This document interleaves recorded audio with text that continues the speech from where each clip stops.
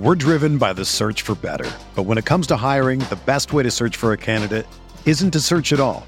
Don't search, match with Indeed.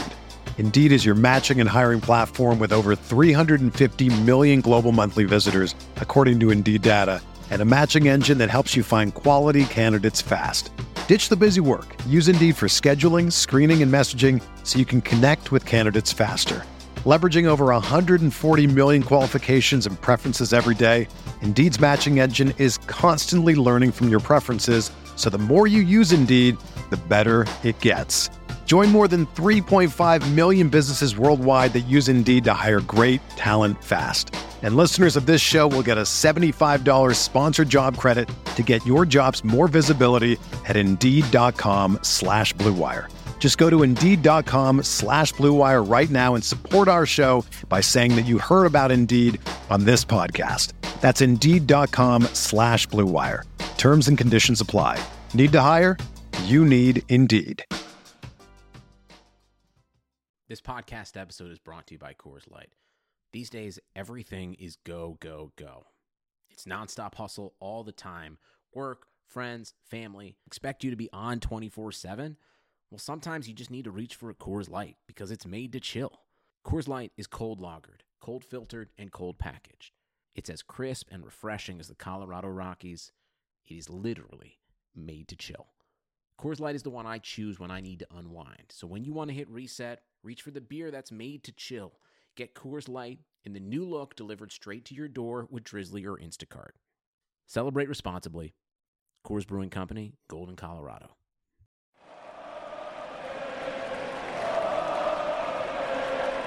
Hello, Nets fans. Welcome to the Brooklyn Buzz.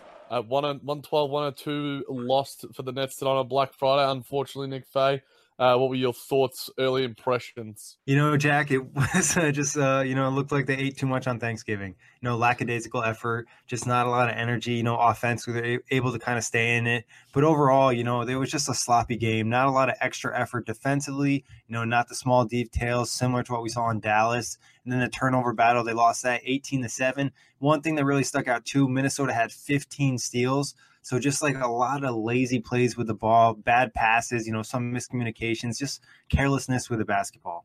Yeah, also, guys, forgot to mention, netsrepublic.com, OTGbasketball.com, iTunes, Blog Talk Radio, Dash Radio, YouTube, find it all those places. Nick, did they just have too much turkey? Were there any positive to take? D'Lo, obviously, we had a bit of a chat about him off wax.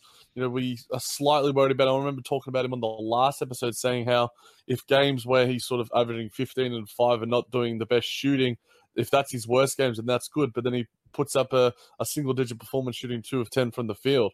Yeah, not to mention only 5 assists and 4 turnovers. He definitely just was not in the game. Like, the focus wasn't there. Minnesota pretty much locked him up. He wasn't getting in the paint with ease. And it's just like he wasn't super aggressive. It's like they took him out of his game early and he kind of just fell back. And defensively, he had a couple issues too. He didn't do a great job preventing Minnesota guards from getting in the paint. We saw, Spencer Dinwiddie do a better job when he came in. So not one of D'Angelo's best games, maybe one of his worst games of the season. What kept us in it, Nick? Because it seemed like, despite the fact that it was a 10-point loss, there were moments where the Nets could have easily taken the lead at times. The bench came in and they put in some good effort. Right away, the starting lineup, I think, is an issue, and we'll talk about that a little bit later, that could use a change. But, when Kenny brought in RHJ, Spencer Dinwiddie, DeMarre Carroll, you saw the energy change. Dinwiddie, 18 points, DeMarre, 13, 12 for Shabazz, and 9 for Rondé. You saw some nice juice from the bench. They kind of got things going. And, offensively, the Nets weren't terrible. There just wasn't a ton of great effort. It's not like Minnesota played a great game. It's just the Nets played, a worse game, and they just weren't on their A game. The focus, the engagement just wasn't there. Yeah, and I think that's what you need more than anything. I think seeing Nets Daily post out, the fact that it was a midday game, isn't any excuse. When you're paid to play basketball for a living, you should be able to play it, rain, hail, or shine, no matter where you are in the world, especially if you're getting paid those big bucks. And the fact it was a loss at home was a little bit disappointing too. But talking about I think it was Minnesota's first road win. And that's disappointing because, I put that when I did my preview for netsrepublic.com, I was genuinely optimistic about our chances because, when we look back to the game where Karis LeVert got injured against Minnesota, the Nets kept it, around this sort of mark as well. And, the emotional toll was the main thing that probably kept them out of it. So no excuses for tonight's game. So it was just a worse performance. But talking about those starters and those bench players, Nick, I put out a piece for OTGbasketball.com advocating for a lineup change. Jared Dudley will be taken out for a guy like RHJ or DeMarre Carroll. What do you think? Do you agree, or do you think that needs to happen sooner rather than later? Yeah, I think the starting lineup needs a change. Not just the power forward position. I think they probably need to sub out either Harris or Crabbe because it looks like they need to have a second ball handler in there. I honestly think it probably should be something like D'Angelo, Dinwiddie, Crabbe, RHJ and Allen, or, swap RHJ for Carroll. I think Harris will be able to handle coming off the bench a little bit more, and he'll kind of be able to attack a little bit more with his drives. We're not going to see a ton from that from Crabbe regardless. So I think there needs to be a change, and I think it might help to get Dinwiddie in there and then stagger him in D'Lo's minutes and play them, with Shabazz. I think 2 ball handlers on the floor will really help the Nets because the offense just gets so perimeter oriented sometimes, and it's easy to defend. As long as the other team's putting in the effort, it's not like the Nets are getting to the rim and forcing the refs to make calls. Yeah, that's true. And I think you see from tonight's game where D'Angelo struggled and how he has worked so much better most of this season with another ball handler out there. But Shabazz Napier, Nick, had a pretty nice game looking at the box score and some of his highlights. Yeah, knocked down threes. Shabazz came and gave that spark, that energy. He plays his game. He understands what he has to do. He did have a couple turnovers, a couple careless turnovers, just like everybody on the team was kind of out of it. But not a bad game from Shabazz. I really like what I saw from Dinwiddie. Other than that pull-up 3 on Karl-Anthony Towns when the game was within 4 minutes left, and Towns had 5 fouls. I think, Spencer should have drove there. But overall, he did a great job kind of getting things going and bringing energy to the team. Yeah, and that's what we sorely needed on a day like today. What were Minnesota doing well, Nick, that sort of prevented the Nets from getting out of their game? The Timberwolves, there's a new rejigged lineup. We didn't face guys like Robert Covington and Dario Saric the first time around. What sort of Minnesota outfit did we face and sort of was able to not necessarily dominate, but, dictate the game a little bit more? Derrick Rose balled out. He really had no issue scoring on most of the Nets guards most of the game. 25 points, 11 of 17 from the field. Karl-Anthony Towns, when he wasn't in foul trouble, was having a great game too. He really dominated that third quarter, and that's where Minnesota really picked things up. And then obviously the Nets almost made the comeback in the fourth. But overall, those two guys, it wasn't very hard for Minnesota offensively. Like the Nets' effort wasn't great. The energy wasn't great. They weren't making the second and third effort. The rotation wasn't there. So I just feel like it's not like Minnesota, like I said, was playing a great game. They just did a good enough job to win. They're also active defensively. Like I said, 15 steals, took advantage of the Nets' careless turnovers and whatnot. Joe Harris played 34 minutes to lead the Nets with Spencer Dinwiddie with 30, Nick. He's now on Twitter, ladies and gentlemen. Yes. It's massive, massive news. But what did Joe Harris do well to earn those minutes? Joe Harris started knocking down some 3-point shots, which is always good to see. He did have a couple turnovers too, two turnovers, but he had some nice passes in there as well. Drive to the rim. We're gonna get with Joe Harris almost every single night. And tonight was no different. It's just nice to see him get his 3-ball kind of start back to cooking.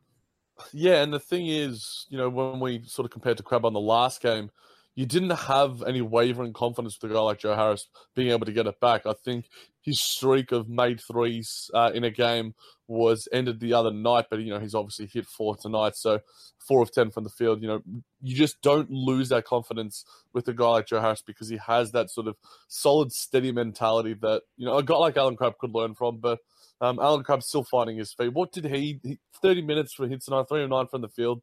3 of 9 from 3, Nick, 4 of 10 from the field. Any signs, good signs, bad signs from Allen Crabbe? Yeah, he didn't look bad. He didn't look bad. He didn't look as good as he did against Dallas, but it looks like he's starting to find his confidence, his rhythm. He's kind of fitting better in the offense right now. So I think positive signs for Crabbe to come. I feel a lot more confident after the last 2 games than I did, the first chunk of the season. That's fair. Kenneth Faried saw some time, Nick. 6 minutes on the night. So obviously there wasn't much junk time going on. What caused his appearance into the night? Third quarter, when Minnesota was really starting to get their things going, and the Nets didn't have a ton of energy, saw Kenneth Faried in there, and to be honest, he really didn't show anything that he should get more minutes. Defensively, wasn't great, didn't really help much on when Rondé was on Towns and whatnot rotating over. And offensively, if he's not really catching an oop, he's not doing much. But I think Kenny was just looking to get some spark. Would you have preferred Rodion's heading out there? Yeah, I would have, but I believe Rodion's was with the G League and not at this game. I'm not 100% sure though on that. Okay, yeah, that probably does make sense because looking at the box score and stuff, it doesn't say him as a DNP coach's decision or any of those sort of things. But Nick, any last sort of thoughts about this one before we log off? I feel like, there was some positive things to take. Jared Allen didn't have a great game either, got into foul trouble in this one like he did against Dallas. But there's positives. The Nets just need to kind of mesh everything together, and these guys need to kind of have good moments together instead of all in, separate games. So moving forward, I think there's still pieces there to win games. They just need to really gel, and I think the starting lineup has to change. I would probably advocate for that as well, Nick. And if D'Lo continues to, this is probably a last sort of hot takey question to end on that I'm sure the listeners will love. Spencer Dinwiddie is due for that contract extension very soon. We obviously have D'Angelo Russell due for his contract extension at the end of the season in restricted free agency. Is it getting more and more likely that Spencer is becoming a more likely candidate to stick around with the Nets beyond this season? It's still really tough to say. And like D'Angelo's doing this thing where he's like super hot, super cold, where he's having these real good all around games and having bad games. You have a better idea what you're going to get with Spencer. So I guess it would probably be safer to say he'll be back with the Nets at the right price, where there's still, I think, a little fear with D'Angelo where someone coming in here and offering him a big contract and the Nets not wanting to match. So I think it's a safer bet. I don't feel like either are going to get extended during the season. I think the cap space is too valuable unless like Spencer really goes on a tear and they want to make sure he's locked up. But I think at this point it just makes more sense to kind of wait it out and see what happens with, the free agents in the summer.